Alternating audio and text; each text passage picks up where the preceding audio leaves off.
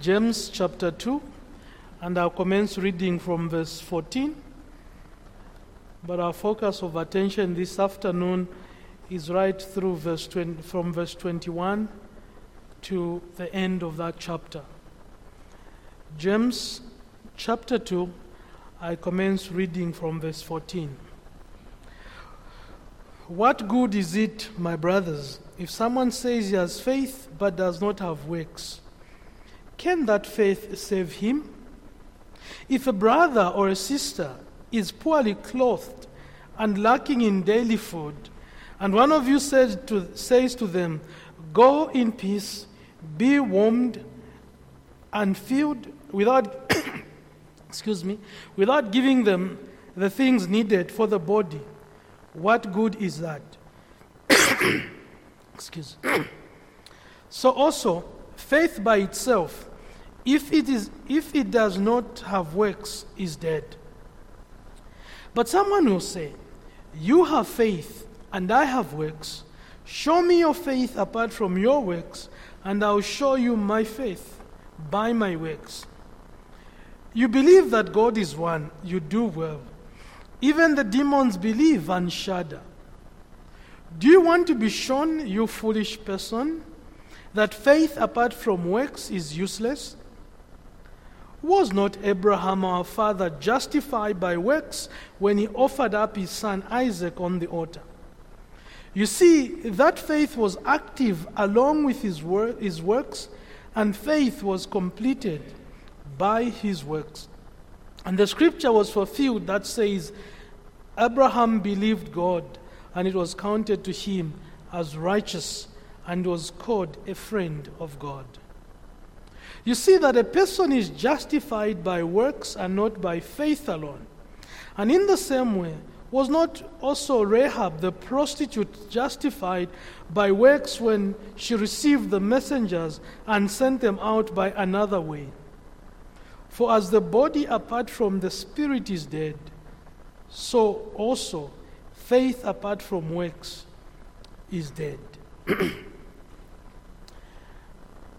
We continue in our study through the book of James under the series, True Faith Shows Itself in Practical Godly Living.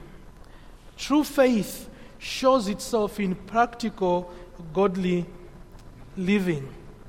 This afternoon we focus on verse 21 through to verse 26, and here we see James contrasts living faith with what he described as dead faith from verses 14 through to verse 20.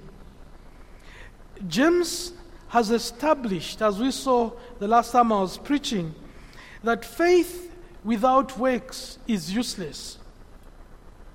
And James has established that fact. And now he moves to show from the scriptures the positive truth that saving faith manifests itself in the production of good works. And as evidence, he quotes from the Old Testament.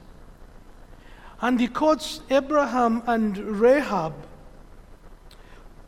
to show that faith produces good works. Living faith will show itself in good works. And the reference to the two quotations from the Old Testament, each reference is introduced with a rhetoric question. And this rhetoric question is inviting an affirmative response. When he says, "Was not Abraham our father?" And then he goes on like that. And what James is really saying is that if there's anyone who claims to be a professing Christian, anyone who claims to have faith, and then that faith does not produce good works or does not result in good works or in works, James is basically saying such a person is a spiritual comedian. He actually used the word "Oh, you foolish one." Because James is convinced that faith and works are inseparable. There's this unbreakable bond between faith and works.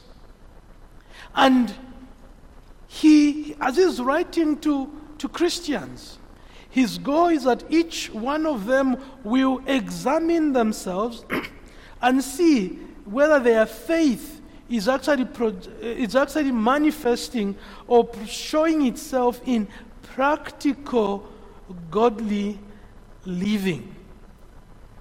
And to show his argument, he brings out two evidence from the Old Testament, or evidences from Old Testament. And the first evidence, or the first proof that he brings, is that of Abraham. That of Abraham.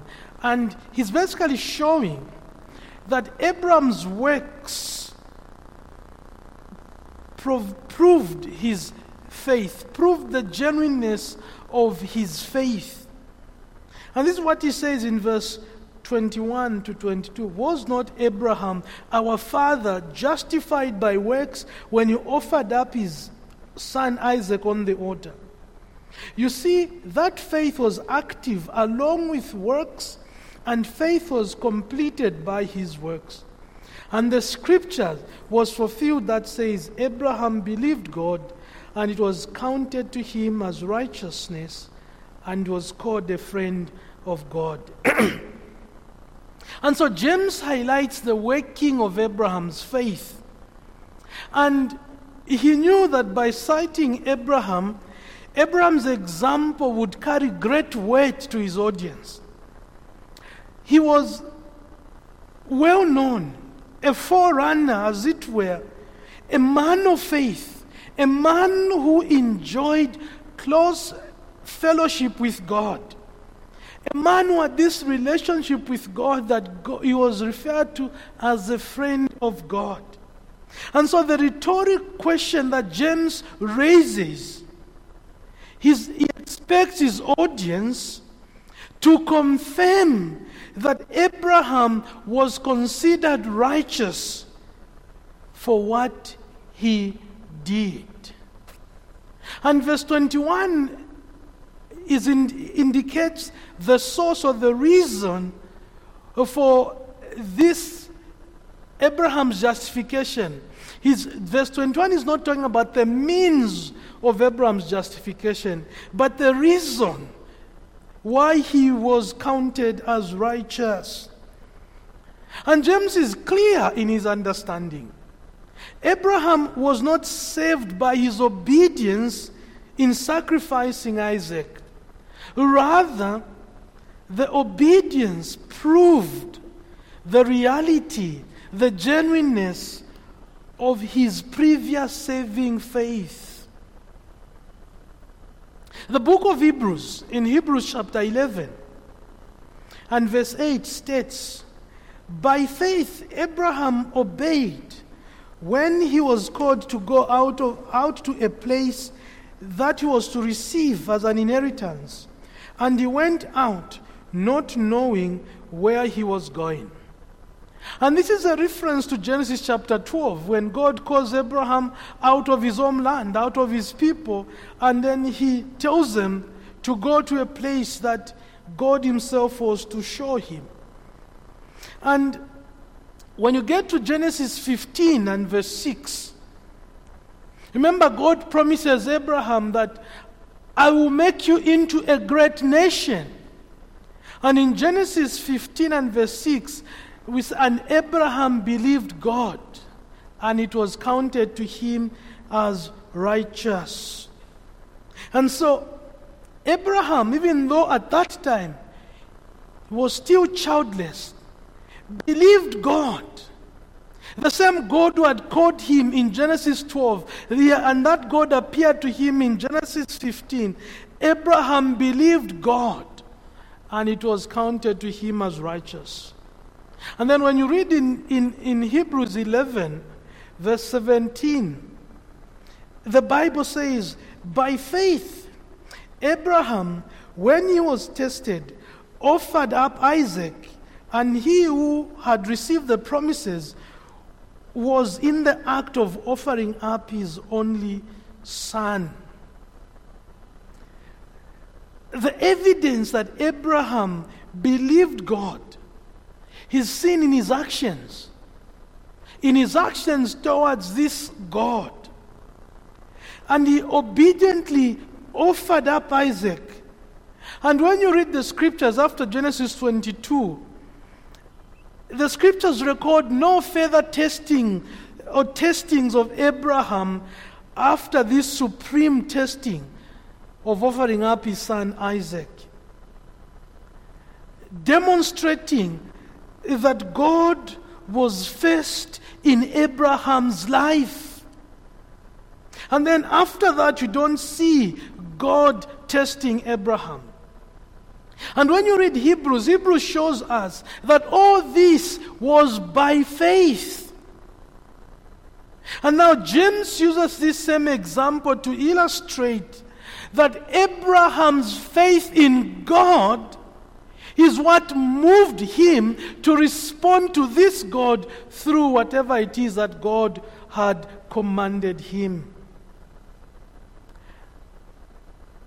In Romans chapter 3, verse 21 to 26, Romans chapter 3, 21 to 26, and then also in Hebrews chapter 11, verses 17 to 19.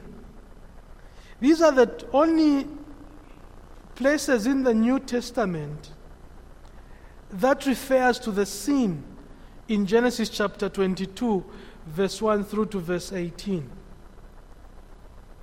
And people have often debated as to Paul's usage of the word justified and to James' usage of the word justified. And you know Martin Luther, the reformer, when he read the book of James, he referred to it as the epistle of straw. Straw, because as far as Martin Luther was concerned, we are justified by faith alone. And he was correct.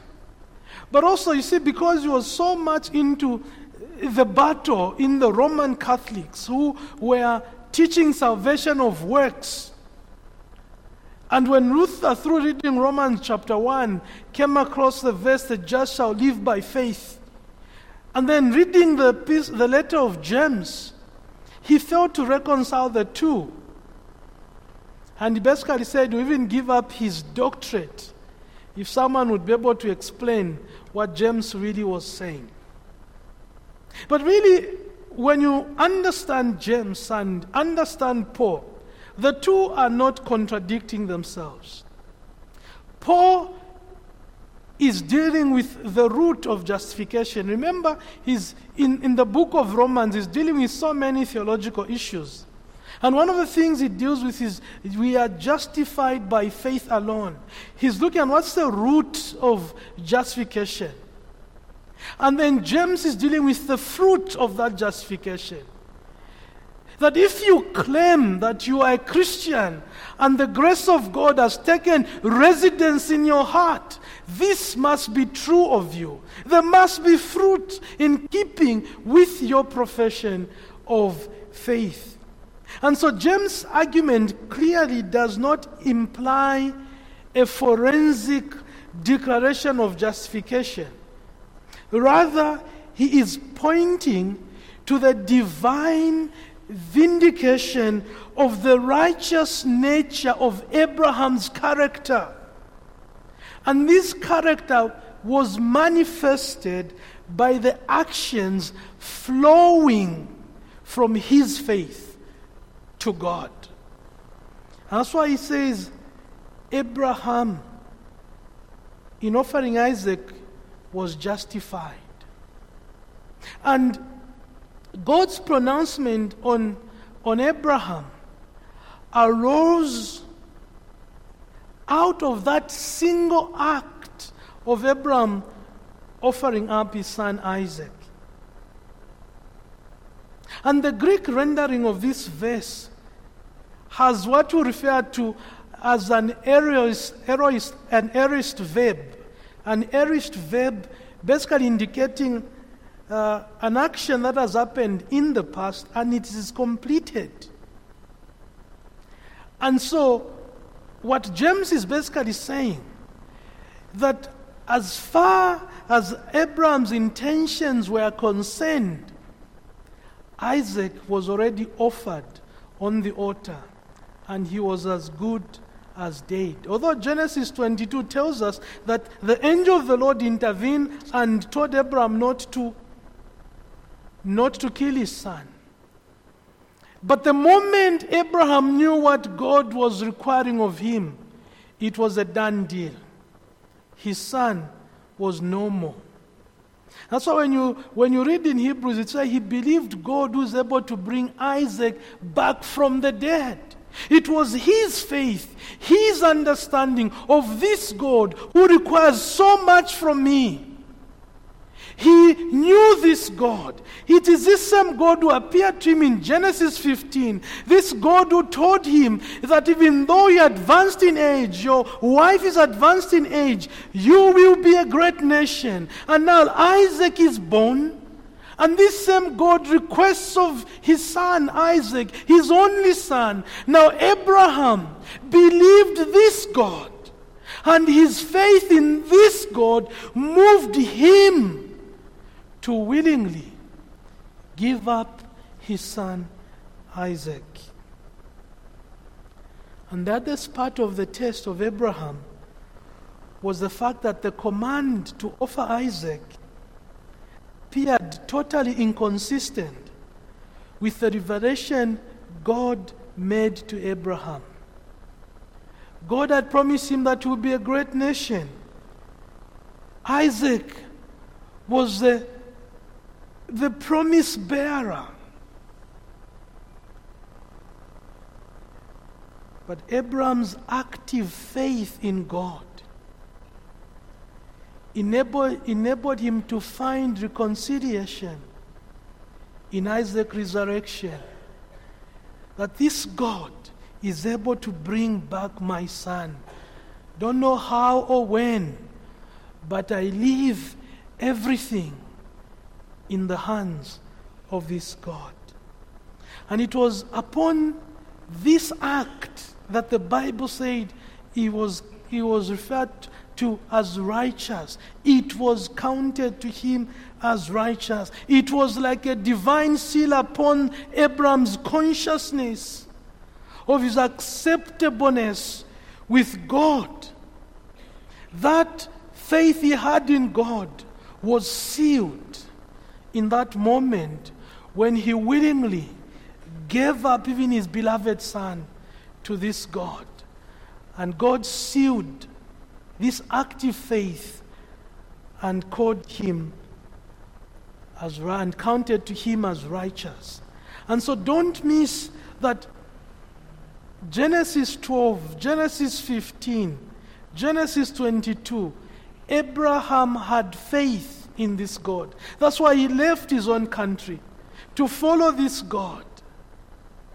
And he believed in this great God.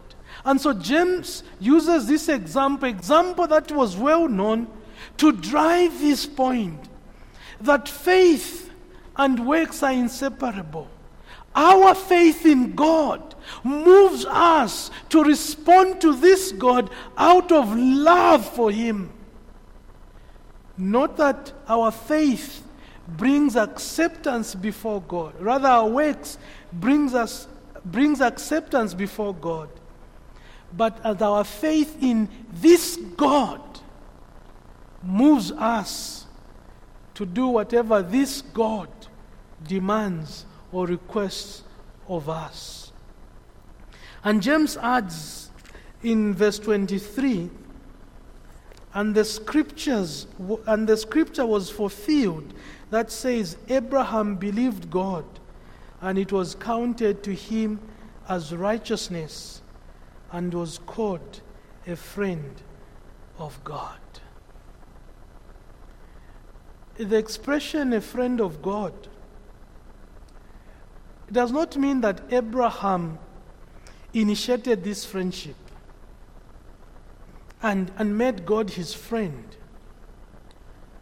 Rather, the meaning is that Abraham had the great privilege of having God accept him as his friend. He was the recipient of God's love and God's intimacy. God accepted Abraham as his friend. It's the same thing about what the Bible says about David, a man after God's own heart. It's not so much about the individual David, but it's God's own heart. So David is a man after God's own heart. Everything points to the character and the nature of God. God himself delights in David, and he refers to him as a man after God's own heart. Not that there was anything extraordinary in David himself that attracted God. But God calls David a man after his own heart, and he delights in David. The expression, Abraham, a friend of God, is used twice in the Old Testament. In 2 Chronicles chapter 20 and verse 7. 2 Chronicles chapter 20 verse 7, you can take note of that. And also in Isaiah chapter 41 and verse 8. Isaiah 41 and verse 8. And in both contexts, you see it's all about God and not Abraham. It's God who brings Abraham into this privilege of friendship with God. And so what we see here is that Abraham's knowledge of this God, Abraham's faith in this God, moved him or caused him to be willing to give up everything for this God. He had come to know this God. He had something of a privilege of relating with this God. To a point that when you read in Genesis 18, when God was about to destroy Sodom and Gomorrah, God would say, should I hide what I'm about to do to Abraham? There was this relationship. And this relationship was because Abraham had the knowledge of this God, and he knew something of this God. And so his faith in this God was based on knowledge, and therefore he considered it a privilege to serve this God in whatever way. That even offering up Isaac to this God, as difficult as it was, would not be a loss, because of the supremacy, the excellency, and the majesty of this great God. And what we see here, James is showing to us that Abraham believed God, and it was counted to him as righteous, and he was called a friend of God. And how amazing that God can call any human being his friend. This is what we are as God's children. In Christ, we are the friends of the Lord Jesus Christ. Jesus Christ connected friendship with obedience to what he had says or commands. In John 15 and verse 12, the Lord Jesus Christ says, you are my friends if you do what I command you. And friendship with God is on the terms of obedience. Human beings responding to God in obedience, and that obedience is rooted in love.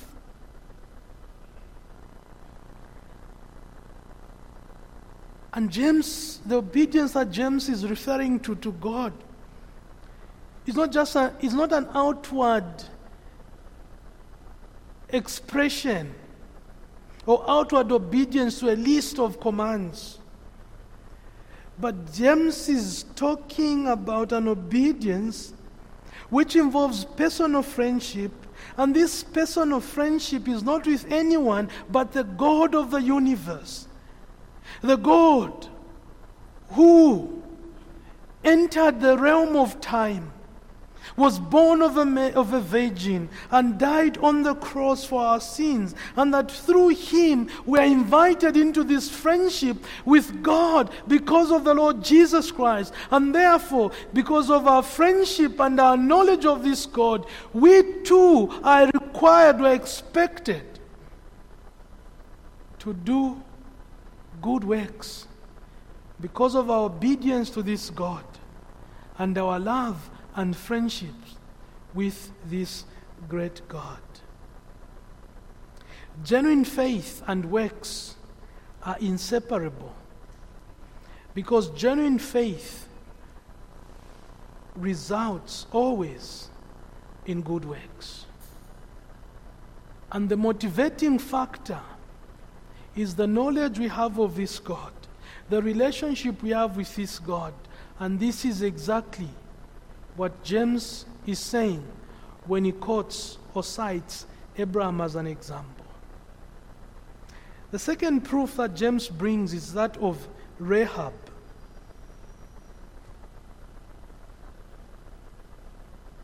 Rahab's works proved her faith was genuine.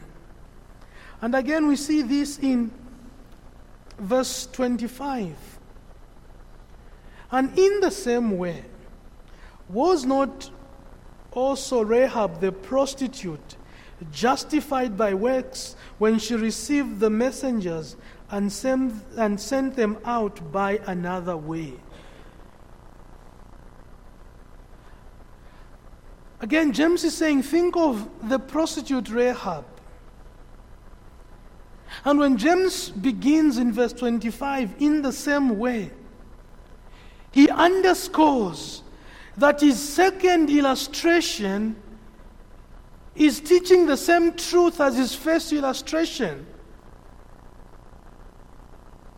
That it was Rahab's faith in the God of the Israelites that made her to do the works that she did.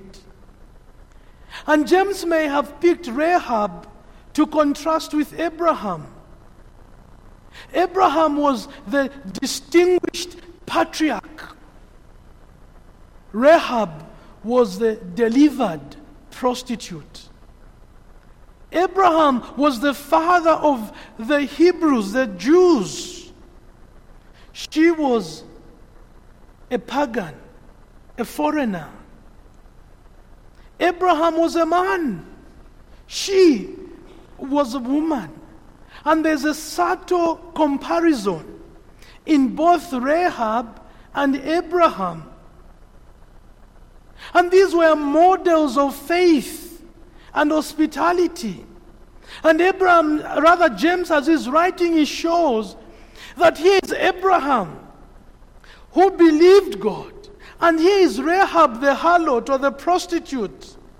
And even her believed God. She had heard of this God and she believed God. And her faith in this God drove her to do what she did.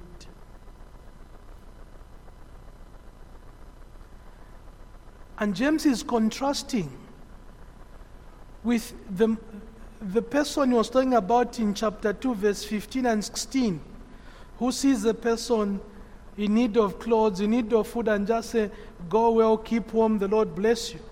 He said that's not genuine faith, that's dead faith.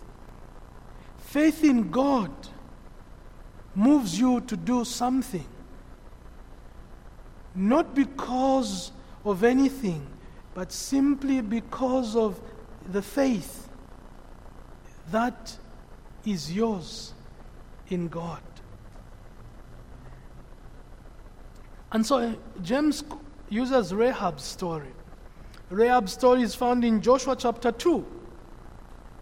And she had an inn, some kind of a lodge. When you read the context, seem to suggest that. She had an inn in Jericho, and that inn had a bad reputation. Remember, she's referred to as a harlot. When the two Hebrew spies came into town, she hid them from the king's men and then sent them by another way so that they would escape. But when you read in Joshua chapter 2, before she sent them off, she testified of how she had heard of the God of the Israelites.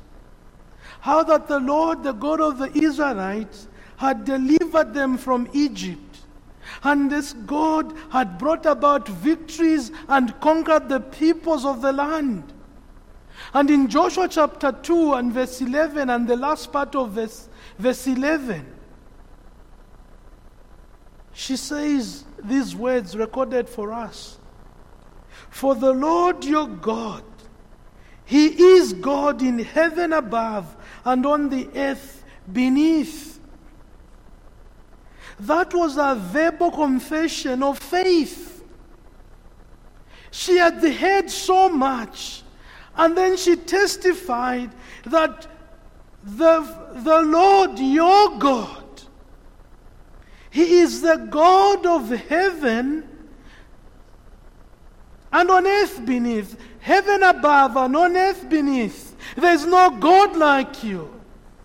And then she secured a pledge from these spies to ensure that when this God hands over Jericho into their hands, she and her family will be spared. And you could see in her words that there was no shred of doubt that Jericho would be handed over into the hands of the nation of Israel. She was convinced. Why? She believed the God of the Israelites, that this God had no equal, and there was no one who could stand in the way of this God when this God chose to do what He wanted to do.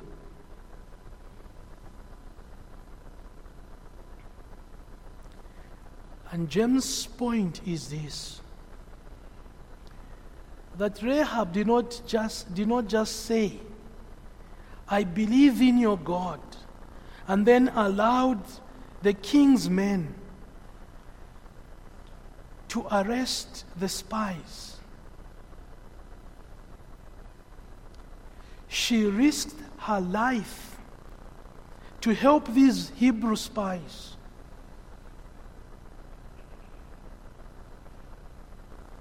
And she did everything so that the king's men would not find them.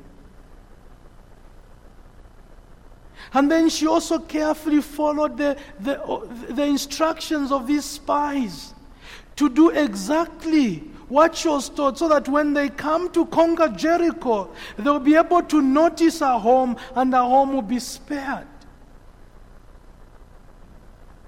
Her faith was not just empty words.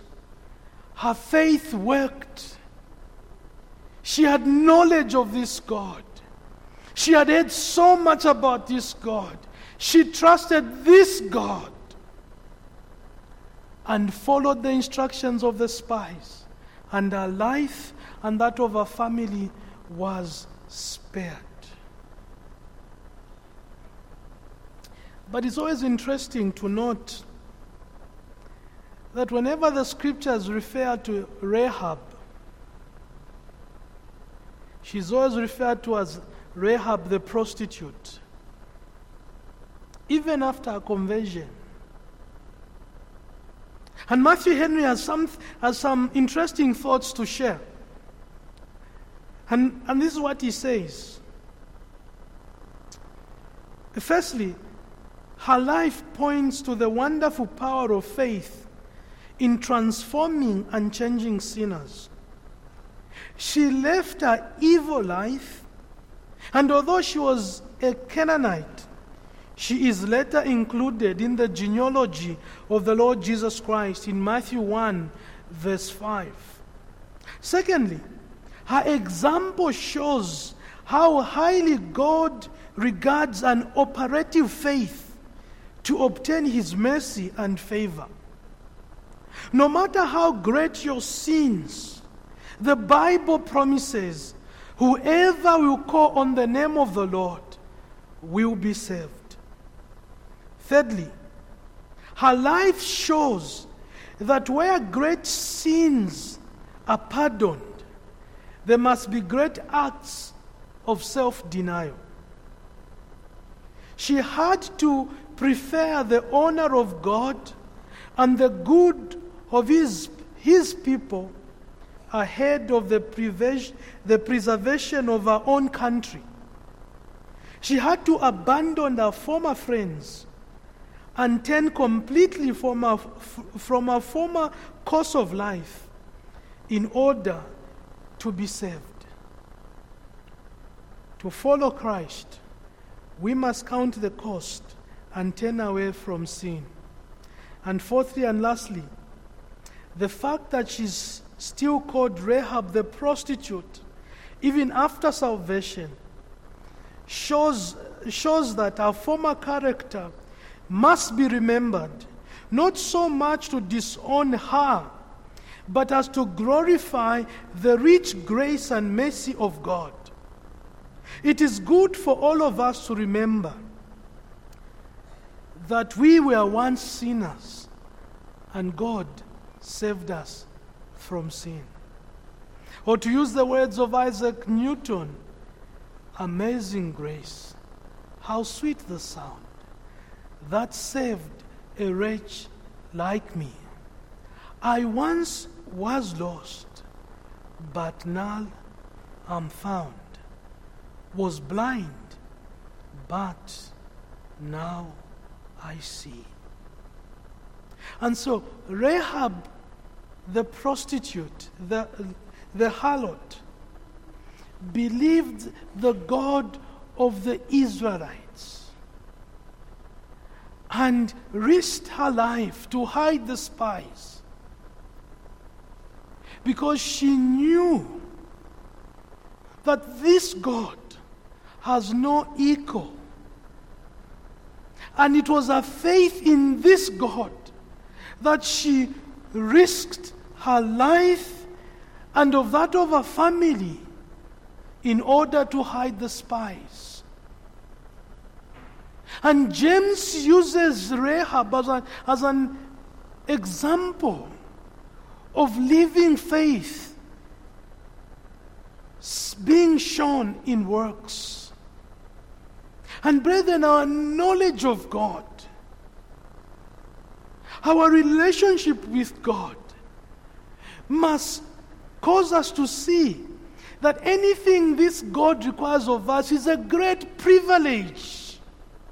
Even if it means simply being an usher or a doormat in His house.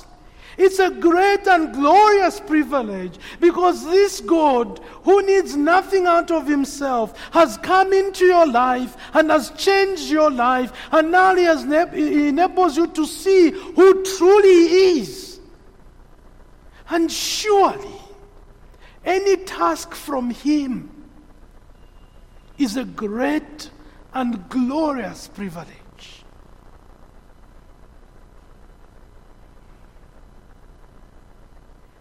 And our faith in this God must be demonstrated in our works to this great God. It must not just be empty profession or confession. It must result in obedience, even in very difficult situations. We must serve this God as unto our faith. And the basis of all this is faith in God. And this faith in God is rooted in our knowledge of this God. That's why we need to grow in our understanding of God. Sometimes we limit God to our finite thinking. He is the omnipotent one. In him there is infinite fullness.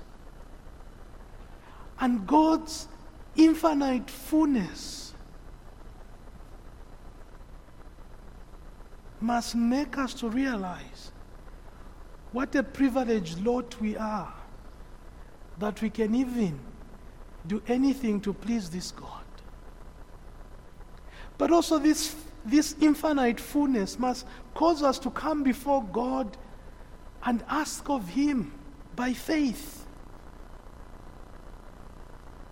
Finite necessity cannot exhaust infinite fullness. It can't. That's why Christ said, ask. And it will be given. We cannot exhaust this infinite fullness. And we need to know this God. We must grow in knowledge of this God. Only then we will be appreciative of what God we serve. Even when he demands of us through his words, we'll see that as a glorious privilege to serve this God. And so those two examples leads James to this conclusion. And the conclusion that he makes is this: faith without works is dead. That's James' conclusion. And this is seen in verse 26. For as the body apart from the spirit is dead, so also faith apart from works is dead. James is clear, there are no two ways about it. Having cited two examples from the Old Testament of individuals who had faith in God, and therefore their faith in God drove them to act in the way they did, his conclusion is that faith without works is dead. And he uses a brief analogy to reinforce his point.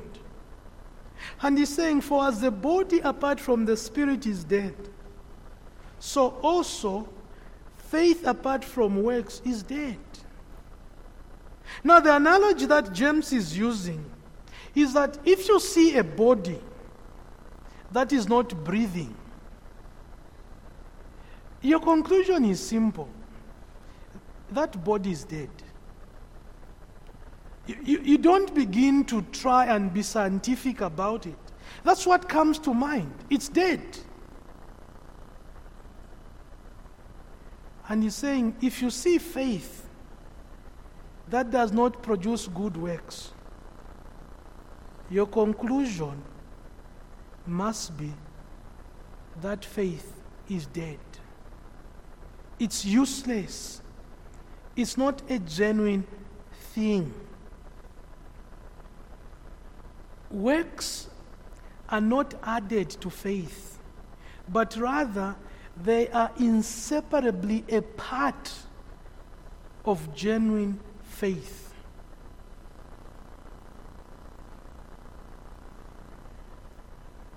If you see someone breathing, you don't think to yourself that that person has added breathing into his collection or stock. Rather, breathing is part of being a living body. It's part of being alive. And that's James' analogy. Faith is the root. Good works are the fruits. And we must see to it that we have both. an inactive faith covered in an intelligibly approved creed or doctrine is of no more value than a corpse. It's dead. Faith is first, works must follow in order to demonstrate that that faith is real. Although works will not bring us into a right relationship with God, they are to be the natural result of salvation. And this teaching of James is relevant. It's this teaching that offers a corrective method or teaching in a world we live in which is unreal, verbalistic kind of religion that claim allegiance to high doctrines, but results in low levels of practical holiness. We live at a time when Christians who brag about these doctrines they know, and they'll talk about these doctrines and they can explain, and yet when it comes to living, we are so selfish, so self-centered, so low in our practice of holiness, in our practice of good works. A correct doctrine or a high understanding of the doctrines of the Scriptures is no substitute for practical godly living. Yes, we must have these high views of the Scriptures. We must know the doctrines of the Scriptures. We must teach about God's providence, God's sovereignty. But that's no substitute of practical godly living, practical holiness. Christian faith must manifest itself in active obedience to God's words, God's standard, God's requirements. It is faith alone that justifies. But faith that justifies is never alone. It results in good work. Salvation is a gift of God. And when God saves you, He transforms you inside out. He gives you a new perspective to things. And you, who is born again, you desire to follow Christ. You desire to please Him. You desire to serve Him. You desire to give to Him.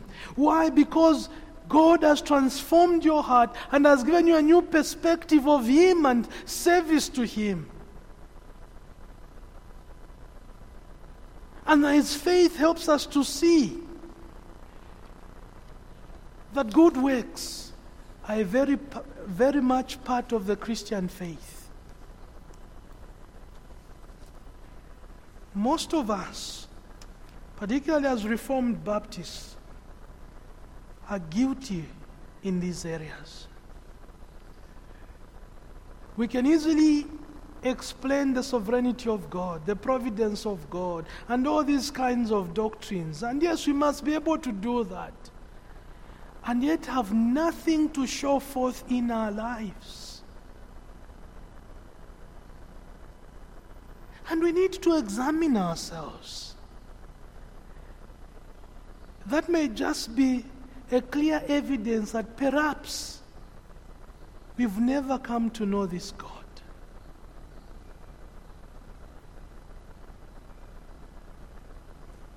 faith and works are inseparable. We are justified by faith alone, in Christ alone. And this faith that is ours in Christ emulates its Savior, the Lord Jesus Christ, who came into this world to bring salvation and to do good to humanity.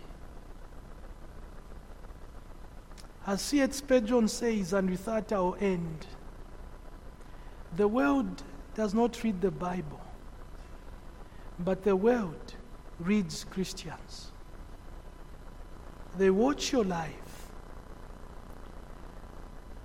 and may your life be in line with the Scriptures, so that when they look at you, they'll be able to see that if this is what Christianity is about,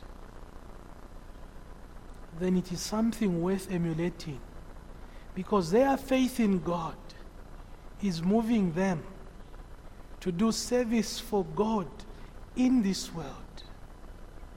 And that service to God is producing good works.